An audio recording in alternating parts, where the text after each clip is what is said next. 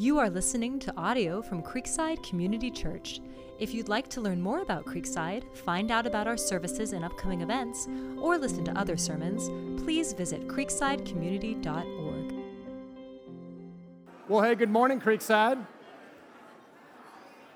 You are so friendly.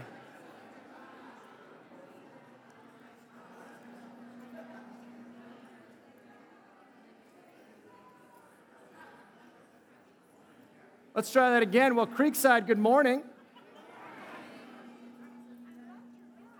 Hey, thank you. I'm glad to be back. It's good to see all of you.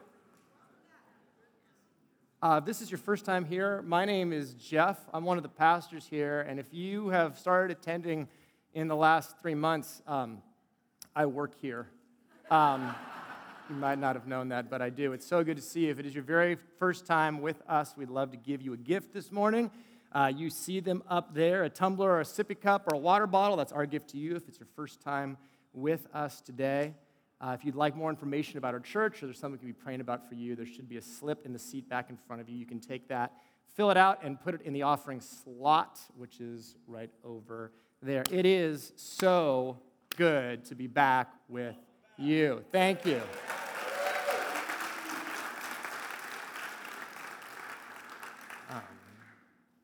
In 1 Corinthians 4, Paul says to the Corinthian church, what do you have that you did not receive? And that verse has been ringing in my head over the past few months because this sabbatical you gave me, it was such a gift. I did not deserve it. It was grace. It was your grace, really God's grace through you to me. So thank you. And we have received so much during this season. Seriously, just stop it. Stop blessing our family. It's getting embarrassing how much you are blessed. No, I am so grateful. We can't repay you for all you've done, but we can say thank you. So thank you. A few days ago, I was with my son, Jake, and he asked me, Dad, do we really have to wait 7 more years for you to do this again? Can we kind of... And that's exactly what I hoped he would say. And I tell you as a dad, it means so much to me that my kids grow up in a church where their church wants me to prioritize them. That is such a gift. So thank you. And I just want to thank all the leadership from Creekside here while I was away. Man, they didn't just pick up my slack. They just crushed it. It was ridiculous. They just said, Jeff, leave, and then I left, and then I don't know. It all went fine, right? You're all still here. And I can't tell you how liberating that is to know that none of this is dependent on me. It's not, and you know that in life, you know that, but when you take your hands off the wheel, you learn that really things don't ultimately depend on you. They depend on the Lord, and that's a very liberating place to live. So you don't need me. That being said, I'm not going to resign. If it's okay, I'd like to keep working here. And that's actually one of the things that Jesus was kind to show us during our time away. We were in a lot of parts of the country, all of them hotter than here. Saw God do a lot of cool things, but we also really sensed him confirm our calling to be here still for the long term. And, God could call us anywhere, but I'm just so grateful to be here with you. So thank you. So people ask, what do you do on a sabbatical? You play Call of Duty. You watch TikTok videos. No, we did a lot of different things. But I focused on 2 things. I tried to spend a lot of time with Jesus, and I thought a lot about the mission of the church and what God would have for us in the future. And the elders asked me to talk to you about what I learned, so that's what I'm going to do. I'm going to tell you what I learned in hopefully less than 60 minutes. But I want to talk about those 2 things, about being on mission and being with Jesus.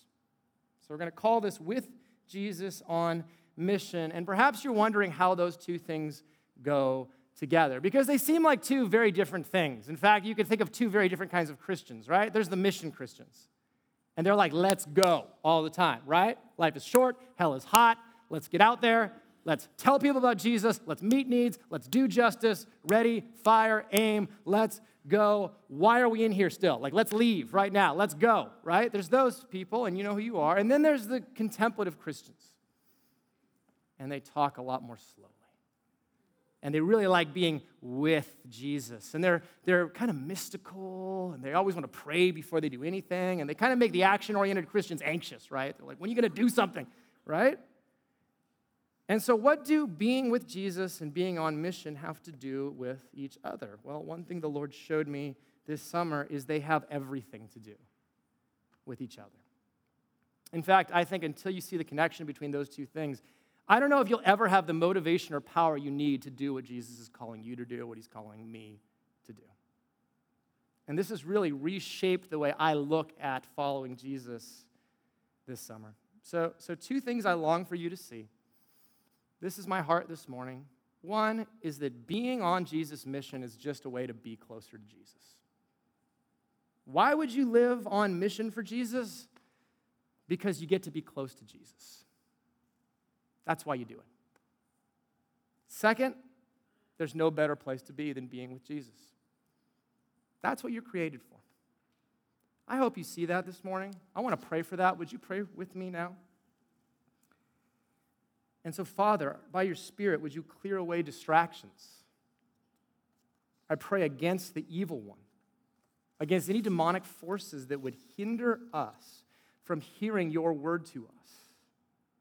Jesus, fill us with the power of your Spirit and make us people who are eager to join you in what you have for us. And help us to see this morning that the best place we could ever be is with you. Jesus, that's the truth. And thank you that you are always with us. Thank you that you long to be with us. Would we just want to be with you too? And I ask it in your name. Amen. Being with Jesus, being on mission, how do those things connect? Let's start with being on mission. If you've been a Christian, this is all stuff you've already heard. I just want to yell at you for a while about it, okay? Matthew 28, you've already heard this. King Jesus gives us our marching orders forever for what the church is supposed to be about. Go therefore and do what? Make disciples of all nations, baptizing them in the name of the Father, the Son, and the Holy Spirit, teaching them to observe all that I have commanded you. Jesus tells the first disciples, he tells us, make disciples. Jesus is not just talking to pastors or church leaders or professional Christians. There were no professional Christians when Jesus said this. He's telling all of us, you, me, anyone who belongs to him, that your job description in life is now what I give you, and it's make disciples. We cannot hear that enough as followers of Jesus. In 1961, Vince Lombardi, coach of the Green Bay Packers, he gathered his players together on the first day of training camp. He looked around at these players. He picked up a football. Do you know what he said? This is a football. These men were not new to football. In fact, the season prior, they had just lost the NFL championship in the final seconds to the Philadelphia Eagles. And yet Lombardi wanted to start at the most basic level, almost absurdly basic. Why? Because Lombardi was obsessed with the basics. Because that's the easiest thing to forget. What is football? What's our objective? And he wanted his players to keep that in their mind all the time. And I'm not the first to make this analogy, but as Christians, we need this is a football speech all the time. Because it is so easy to forget why we are here. So here's my this is a Christian speech right here, okay? What is a Christian? The New Testament answer is a disciple. A disciple. The New Testament uses the word Christian 3 times. Do you know how many times it uses the word disciple? 269. A disciple. What is a disciple of Jesus? It's a student of Jesus. An apprentice of Jesus. Someone who sees Jesus as their master, and now I belong to Jesus, and I am learning to live life the way Jesus lives so that I can do what Jesus does. My life is to be with Jesus and become like Jesus so I can do what Jesus does. Y'all tracking with me so far? Good. So, if my goal is to become like Jesus, ultimately I'm going to do what Jesus did. What did Jesus spend all his time doing? Making disciples. Making disciples. If you looked at the overwhelming reality of Jesus' life, what did he spend those 3 years of earthly ministry doing? Pouring his life out in a few. who could then go carry on his work in the world. And so when he gets to the end of his earthly ministry and talks to his disciples, it came as no surprise what Jesus would tell them to do. Do what I just did with you. Go make disciples. I exist to make disciples if I'm a follower of Jesus. You exist to make disciples. The reason that God didn't, have you ever thought about this? The reason God didn't save you and zap you into heaven. Wouldn't that be great? Just get saved on earth, boom, glory, right? That was great, right? Why didn't God do that? Why would God save you in history rather than just save you into eternity? The only reason I can think of is because there is a mission on earth that is not completed that God wants you to be a part of. That is it, right? We get the presence of Jesus in heaven. We get great community in heaven. You're going to love me in heaven. I'm not going to be sinful. I'm going to be great. And so are you. We're going to have all sorts of wonderful things. You know what? We won't have the mission we have right now. That is why you have a pulse if you're a Christian. And the reason God saved a people was to make them participants in his mission. The Old Testament scholar Christopher Wright has said that God did not give a mission to his church. He formed a church for his mission. So a church that doesn't care about making disciples is like a football team that doesn't care about winning. It's actually worse than that. It's like a football team that only practices and never plays a game. It's like we all come together and huddle. Everybody cheers, and we run back. And then we go huddle, right? That's what we're doing. The goal is to make disciples, which means that Creekside does not exist to put on Sunday services. Because Jesus did not say, go into all the nations and put on Sunday services with 4 songs at the beginning and a moderately funny 35-minute message at the end that uses the Bible. We do not exist to run programs. We do not exist to provide religious goods and services. We exist to what? Make disciples. Make disciples. If you're sick of me saying it, I'm getting the point across. That's good. Make disciples. We want people to know Jesus, to grow in Jesus, and then go with Jesus to help others know Jesus and grow in Jesus so they can, and you get the point. That's every one of us.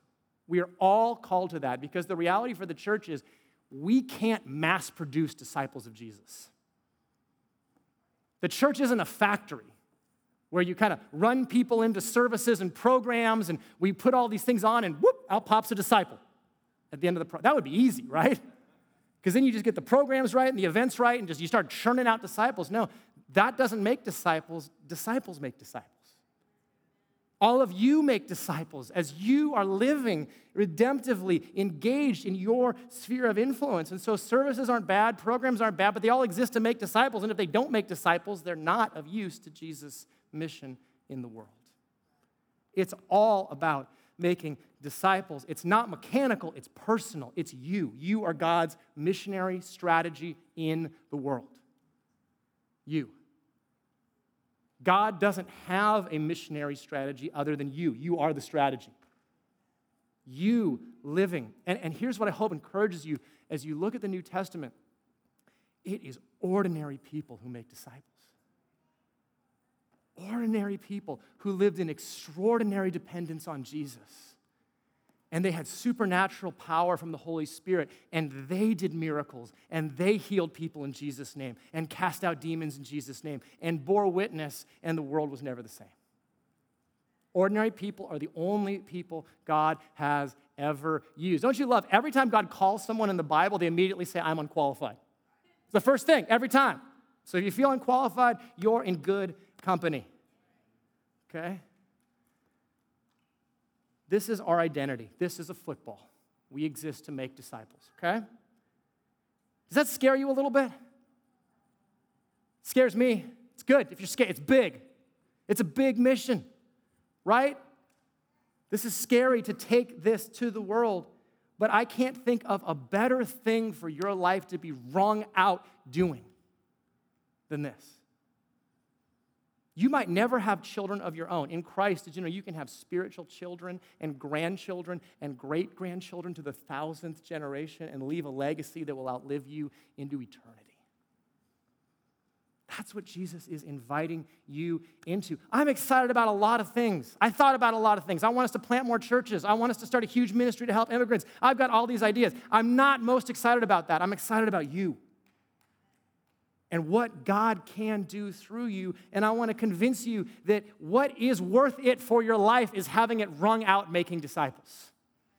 And that's it.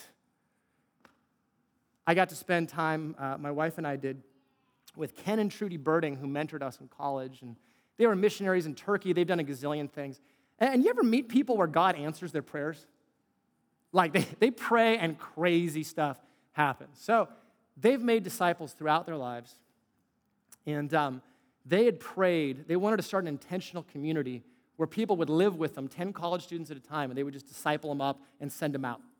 And that's what they wanted to spend the rest of their lives doing. But they needed 2 houses to do it. So they said, God, would you give us one property with 2 houses within 5 miles of where we live for a ridiculously low price so we can do this? And then God did it, right? And he gave them this house in a suburb of LA. It's not cheap at all. And this guy had built 2 houses on one property, then tried to subdivide the property to sell it as 2 different properties, and the county wouldn't let him, so he's stuck with this property that no one would ever want. So they get this incredible sale. They're not wealthy people.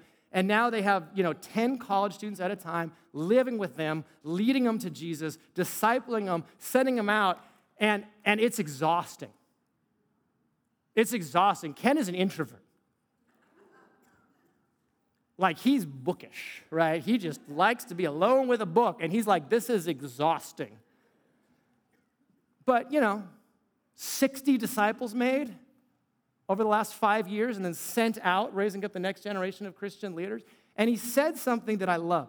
He said, Jeff, I don't want to burn out, but I want to die tired. I thought, yes, that is exactly what I want for all of you. Don't you want to die with nothing left in the tank? That it was all spent for Jesus. I held nothing back, or to keep my football analogy, you can tell the season's about to start. I'm thinking a lot about football. I left nothing on the field. Nothing on the field. That's the tragedy for a Christian, is that you die with stuff left on the field, with talent and treasure and resources that weren't leveraged for the kingdom. I want you all to leave it all in the field. But I'm going to ask you this. What's going to fuel you to live that way? Because here's what I've really learned over the summer, is that the reason I want to participate in Jesus' mission is because, do you know what the reward of that is? I get more of Jesus. And that's the only fuel that will sustain you to keep doing this. That's it. So this is my thesis for the morning. I'll try to prove it from the Bible. If I want to experience more of Jesus' presence, his power, his presence, his pleasure in my life, I will join him on his mission. But for that to be true, do you know what I have to long for? More of Jesus. That's the fundamental issue, is that I want to be close to Jesus. And if you get that issue settled, you'll join him in his mission. Does that make sense? All right, let me try to prove it from the Bible. John 4, that's where we're going to go this morning. Here's the question I want you to consider as we begin. What fueled Jesus? What fueled Jesus on his mission? He tells us in John 4. We read this. Meanwhile, the disciples were urging him, saying, Rabbi, eat. But he said to them, I have food to eat that you do not know about. You might remember what happened just before this. Jesus was walking from Galilee in the north down to Judea in the south, and the Father rerouted him into Samaria, which is where Jews never went because they hated Samaritans. And then he led him to this woman at a well, and the women in the village hated, and everyone hated her. She was an outcast, and she was sort of notorious in the community, marginalized woman. And so you have Jesus going, the Father leading him where Jews never went, and now talking to a woman that an upstanding Jewish man would never talk to. And you probably know the story. Jesus reveals her need for him. She sees her need. She believes in him. And then you remember what she does? She goes to her village and says, you got to come meet this guy. And that's where we pick up the story as this woman is bringing her entire village to come meet Jesus. And meanwhile, the disciples, apparently, they've been getting food, which I love because the disciples are always thinking about food in the gospel. Have you ever noticed that? And I don't belittle them for that because I'm always thinking about food. If I was one of Jesus' followers, I think the only reference in the gospel to me would be meanwhile, Jeff was getting food, right? And then something would happen that I missed. And that's what always happens with Jesus and his disciples. So they're back, and he's they're like, do you have any food? And he says, I have food that you do not know about. And the disciples, as they usually do, they have no idea what he's talking about. So they said to one another, someone brought him something to eat. They almost never understand Jesus the first time, which is encouraging, right? We're all slow learners. And they think he's speaking literally. Jesus, you have snacks? Someone bring you snacks, right?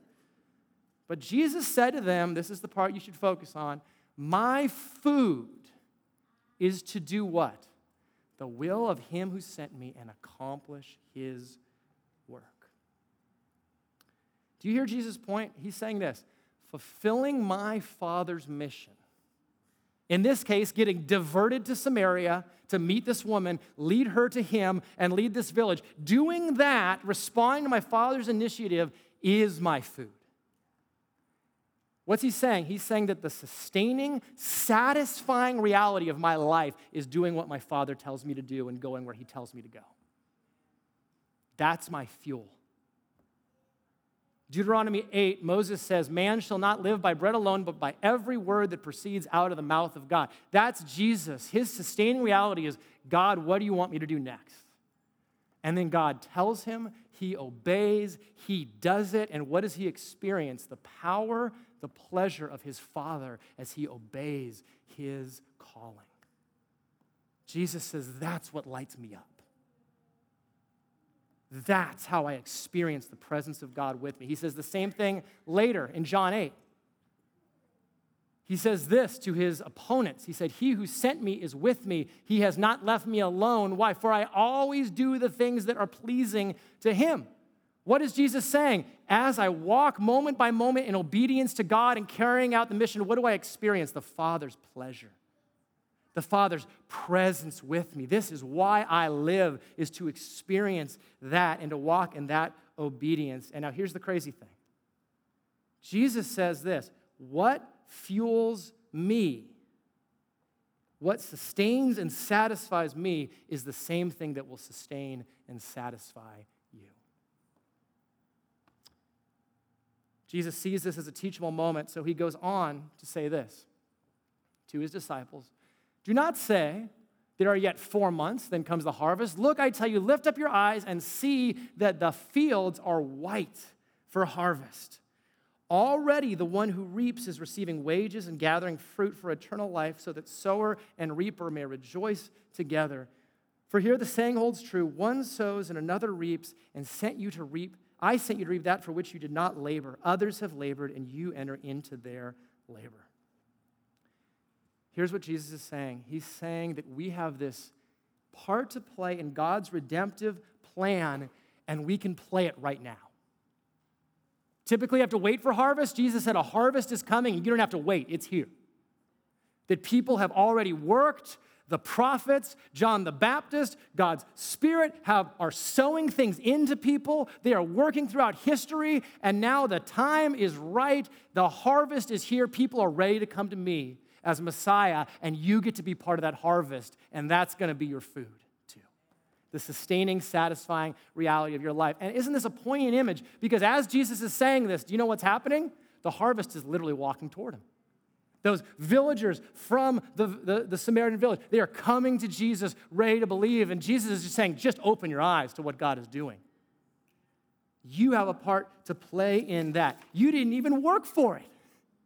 But you get to be part of it now. And what do they get as they work with God? Jesus says it's joy. The sower, everyone who sowed in, the reaper, they get God's own joy as they see people come to Jesus. Joy. That's the motivation for us, is the joy of Jesus in knowing we are walking closely with him to see him work through us to bring people into his kingdom. That is the greatest joy I think you can experience on this side of heaven, is not just knowing that Jesus is in you, but that he's working through you to change other people. So do you want to experience the power of God? Do you want to know that he is present in your life? Do you want to experience a satisfaction and a sustenance that you maybe have never felt, then join Jesus on his mission? Because see, that's where Jesus is in the world. He's out in front of us, making disciples. And when we walk with him, we get to experience his power and his presence in a whole new way. That's what Jesus is inviting us into. And what I want you to see is that in the Bible, communion with Jesus and commissioning to Jesus' mission always go together. Communion and commission, what do I mean? When we are with Jesus, we're with Jesus to go do what? What Jesus does in the world. So those things always go together. I'm going to prove it from the Bible, okay? Here we go. Follow me and I will what? Make you fishers of men. What's Jesus saying? Commune with me. Be with me. Why? Because we're going to go make more disciples. We're going to go find people and bring them into the kingdom. Let's go to the next one. We just saw it. Make disciples. What does Jesus say right after that? Behold, I'm with you always to the end of the age. Isn't that wonderful?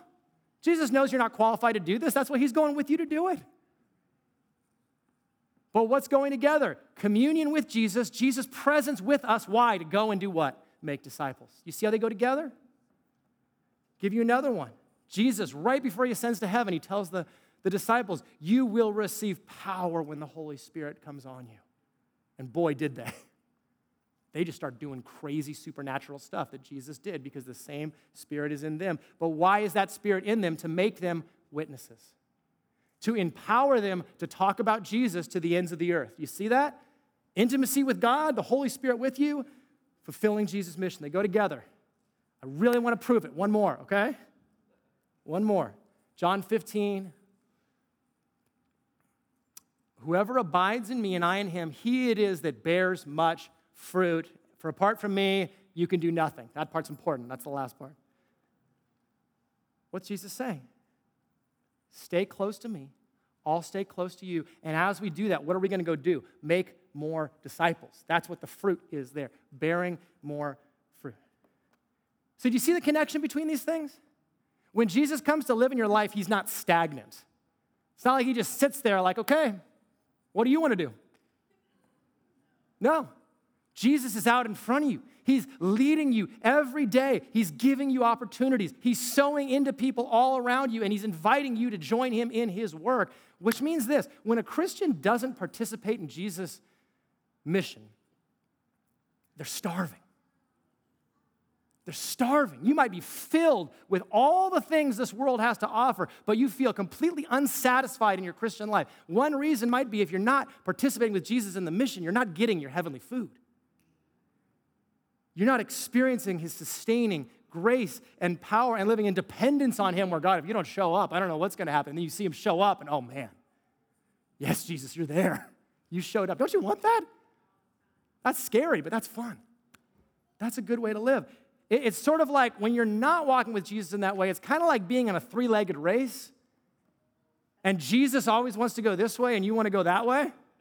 And so you're always, right? The elastic keeps smacking into each other because that's where Jesus wants to take you. And what an honor, right? What an honor that Jesus didn't just save you so you could sit around. He's like, no, let me give you the most satisfying mission you're going to walk with me, and I'm going to change the world through you. That makes me hungry. That makes me hungry. And you know what? That saves me from some bad motivations. Because there's bad reasons to be on mission with Jesus, okay? Here are three that I struggle with. Maybe you struggle with them. Some of you hear this and you just feel guilt, right? Oh, I'm a bad Christian, right? And just start to, okay, fine, I'll go be on mission. Right? That's a terrible motivation. It's terrible. I don't want you to feel that. And here's why. Because if it's just about guilt and, I need to be a good Christian, you'll go out and maybe you'll awkwardly share the faith with someone. And then you know what goes away for a while? The guilt. And then do you know what you need to stay on mission? More guilt. You need to feel bad again to go do something for Jesus. And if you're operating out of that, you can actually begin to resent Jesus.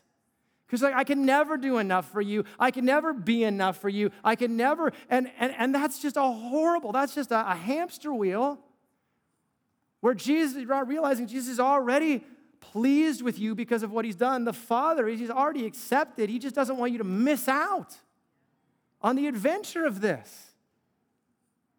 Guilt's a horrible motivation. Here's another terrible one, affirmation from other people. I need to be seen as a good Christian. Like, I'll confess, I really wanted to lead someone to Christ during my sabbatical. And one reason, this is like full disclosure time, one reason is so that I could have a sermon illustration for this talk, right? Because it's hard to come up with sermon illustrations for talks, right? And it'd be like, God, it'd be really great if you could give me an illustration so I could model this for my people. And he didn't answer that prayer, and I think you know why, because it's evil motives, right? I mean, you try preaching. It's hard to come up with illustrations, okay? But here's the thing, that's just a bad motivation. If it's going to be seen as this kind of good Christian, well, then people will see you that way, and you have your reward in full, Jesus would say. That's not going to sustain you. Maybe the worst one is anxiety. God needs me. Oh, man, if I don't do this, no one's going to do it. If I don't reach these people, no one's going to reach them. It's all on me. It's not. It's not at all. God is not waiting on you to reach people. He's not, because that mission is too important to him. His glory is too important to him. He's not hamstrung by you at all. I spent the summer reading incredible miracle accounts from around the world, multiple attestation eyewitnesses of modern day miracles. It's insane what God is doing in the world. I read this story about two missionaries who were smuggling Bibles into a closed country. And as they're driving, their steering wheel mysteriously jams all of a sudden. They have to go forced to the side of the road. And they're smuggling Bibles into a country where you can't have Bibles. And this old man walks up to him on the side of the road and he says, "Do you have the books?"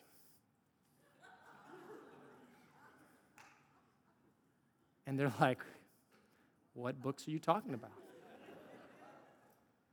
And he's like, "The books about Jesus." And they're like, "How do you know we have books about Jesus?"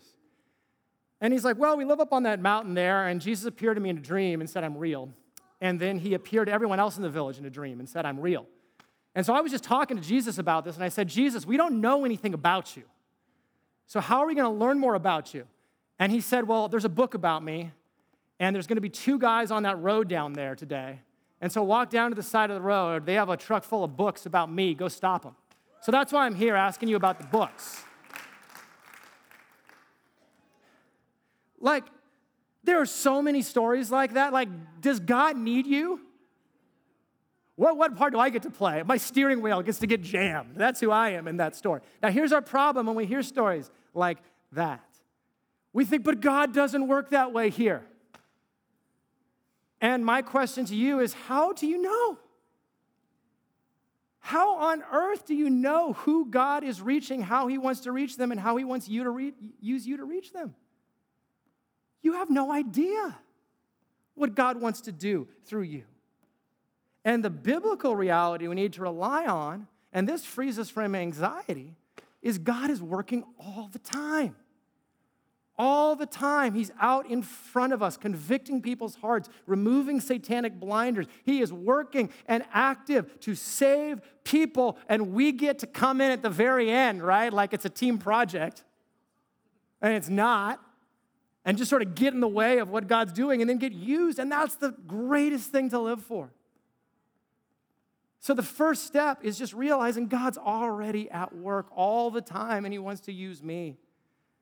And so family, we can't manufacture this. We can't get competent enough to do this. Yes, keep studying your Bible. Keep growing in the faith. You're never going to feel qualified and competent enough to get used. What you need to be is dependent. Dependent. And just realize, God, you're working in 10,000 ways all around me. Could I see 3 more right now? Can I just see 3 more ways that you're working? And then, Spirit, would you lead me in what I'm supposed to pray for this person, say to this person? And that's how you live. Two ways to do this. 2 ways really quick to live out of this. First, just ask in the morning, okay, God, what are you inviting me into today? Okay, Spirit, I'm available. I want to be used. I just trust that what I'm doing is my missionary field for today. What are you inviting me into? And then would you make me attentive to people's needs, to their pains? Would you give me chances to pray with people? Would you give me words to say? Guess what? The more expectant you are, you know what you're going to get? Opportunities. Second way to make this a discipline, just start your pray, watch, bless list. I love this. I stole this idea. It's a great idea. Just everyone who is yet to believe in your life, as you meet them, make a list and start praying for them by name. Just praying and then watching. As you're praying for that list of people by name, watching, God, would you give me opportunities? Watching. And then when you see that chance to bless them, bless them. Encouragement, active service. Can I pray for you about that? You know, I pray and I believe God does things, so can I pray for you? That might weird them out, that's fine. That's cool. At least they'll know you're a Christian then, and you don't have to have that conversation 15 years later that's awkward, like when you've never talked about Jesus, then you're like, oh, by the way, I'm a Christian, and it's the most important part of my life. I just didn't mention it for the last 15 years. Right? That's horrible. No. So you see, this is all about just responding to things God's already doing, and it's fun. It makes life an adventure where you're just responding by faith to what the Spirit is doing out in front of you.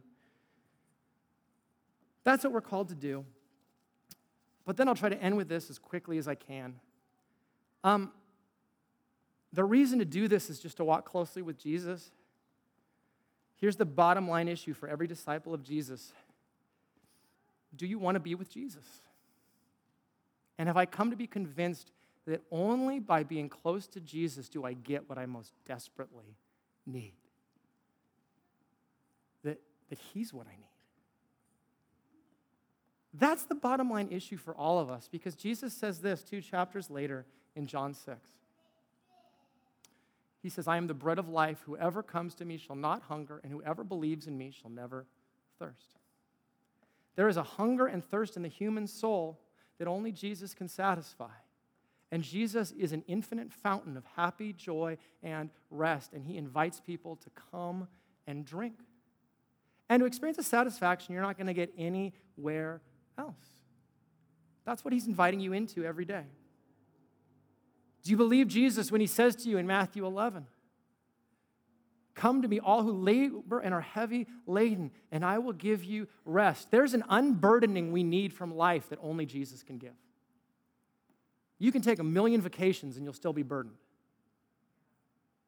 You can get every nice thing in the world and you will still be weighed down with cares and anxieties and troubles and guilt and shame. And the only one who can lift that yoke off of you is Jesus and put it on Himself and say, just walk with me.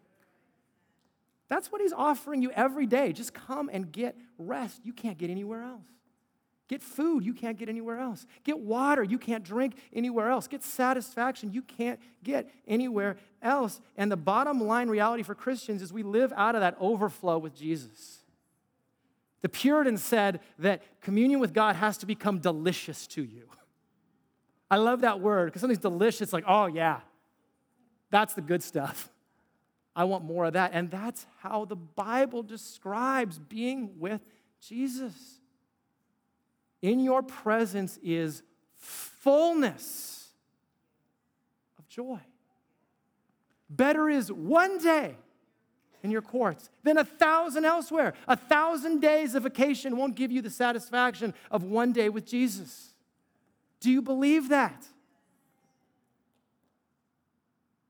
Because if we are living out of an overflow of communion with Jesus and see how good He is and gracious it is, it's not going to be hard to tell people, hey, let me tell you about Jesus.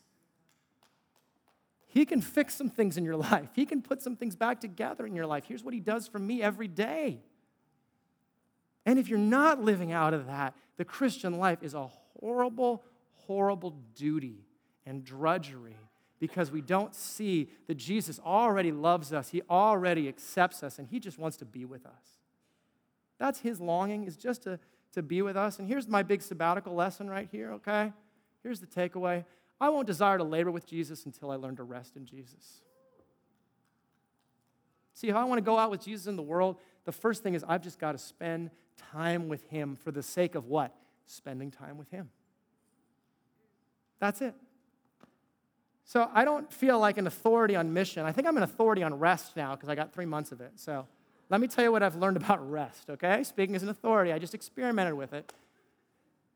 I tried to rest in all sorts of different ways. And they were great, right? I laid on a beach all day without a phone, just staring. That was restful, right? I took forever to cook. I just didn't rush myself at all. I tried to sleep as long as I could sleep. It was great. You should try it sometime. But you know what? The rest I most crave after my sabbatical is none of those things. It's being with Jesus. Just to be with Jesus. And that's it. Because that's why you were created, is to be with Jesus. Here's the good news. You don't need to go take a 3-month sabbatical to get rest. Just wake up and be with Jesus. And then take time in the middle of the day to be with Jesus. Then close your day by just being with Jesus. Even if it's just to sit there and know you love me so much. You just want to be with me. And that is the rest our souls desperately crave. There's no way to engineer your life to save it from trouble, okay? I've learned that over my sabbatical. Our sabbatical was filled with trouble. Oh my gosh, so much trouble. There was drama. There's crazy things happen. You should feel bad for me after my... No, I'm just kidding. No, it was crazy, right? I had to get stitches twice. I haven't gotten stitches in like 20... I actually didn't get it the last time because I'm lazy. So, I don't know. My leg might get infected. That's fine. But like, all this crazy stuff happened. Like, you will never be able to manufacture rest in your life or get to a place where you're free of trouble and care. The only place you can go to get free of that is Jesus. And so I just want to challenge you to take Jesus at his word when he says, here's the ocean of grace I offer you. If you'll just come to me, just open your Bible and talk to me. Not so you could get something out of it for later. Just by beholding Jesus' glory, you're going to get everything you need. Because you're going to come out of there looking like who? Jesus, because you'll be radiating his glory on your face. That's it. Pour out your heart. Tell him what you're concerned about. Preach to yourself about how much he loves you from his word. Just enjoy him. And if it feels weird to do that, just start practicing. If you don't feel a desire for that as a Christian, one reason why is because you have a powerful spiritual enemy in heaven who is doing everything he can to prevent you from being with Jesus and to distract you and to deceive you into believing that the rest you really need is in football or TV or sex or drugs or anything but Jesus is the rest you need. Take Jesus up on this and you will find rest. I love this promise. We're going to start a series in Isaiah next week. Not the whole thing. Part of it. But I love this promise in Isaiah 30 that he says to his people, therefore the Lord waits to be gracious to you. And therefore he exalts himself to show mercy to you. For the Lord is a God of justice. Blessed are all those who wait for him. This is an astounding thing to think about. You know, there are graces from God that are unilateral. He just does them because he's a good God, right?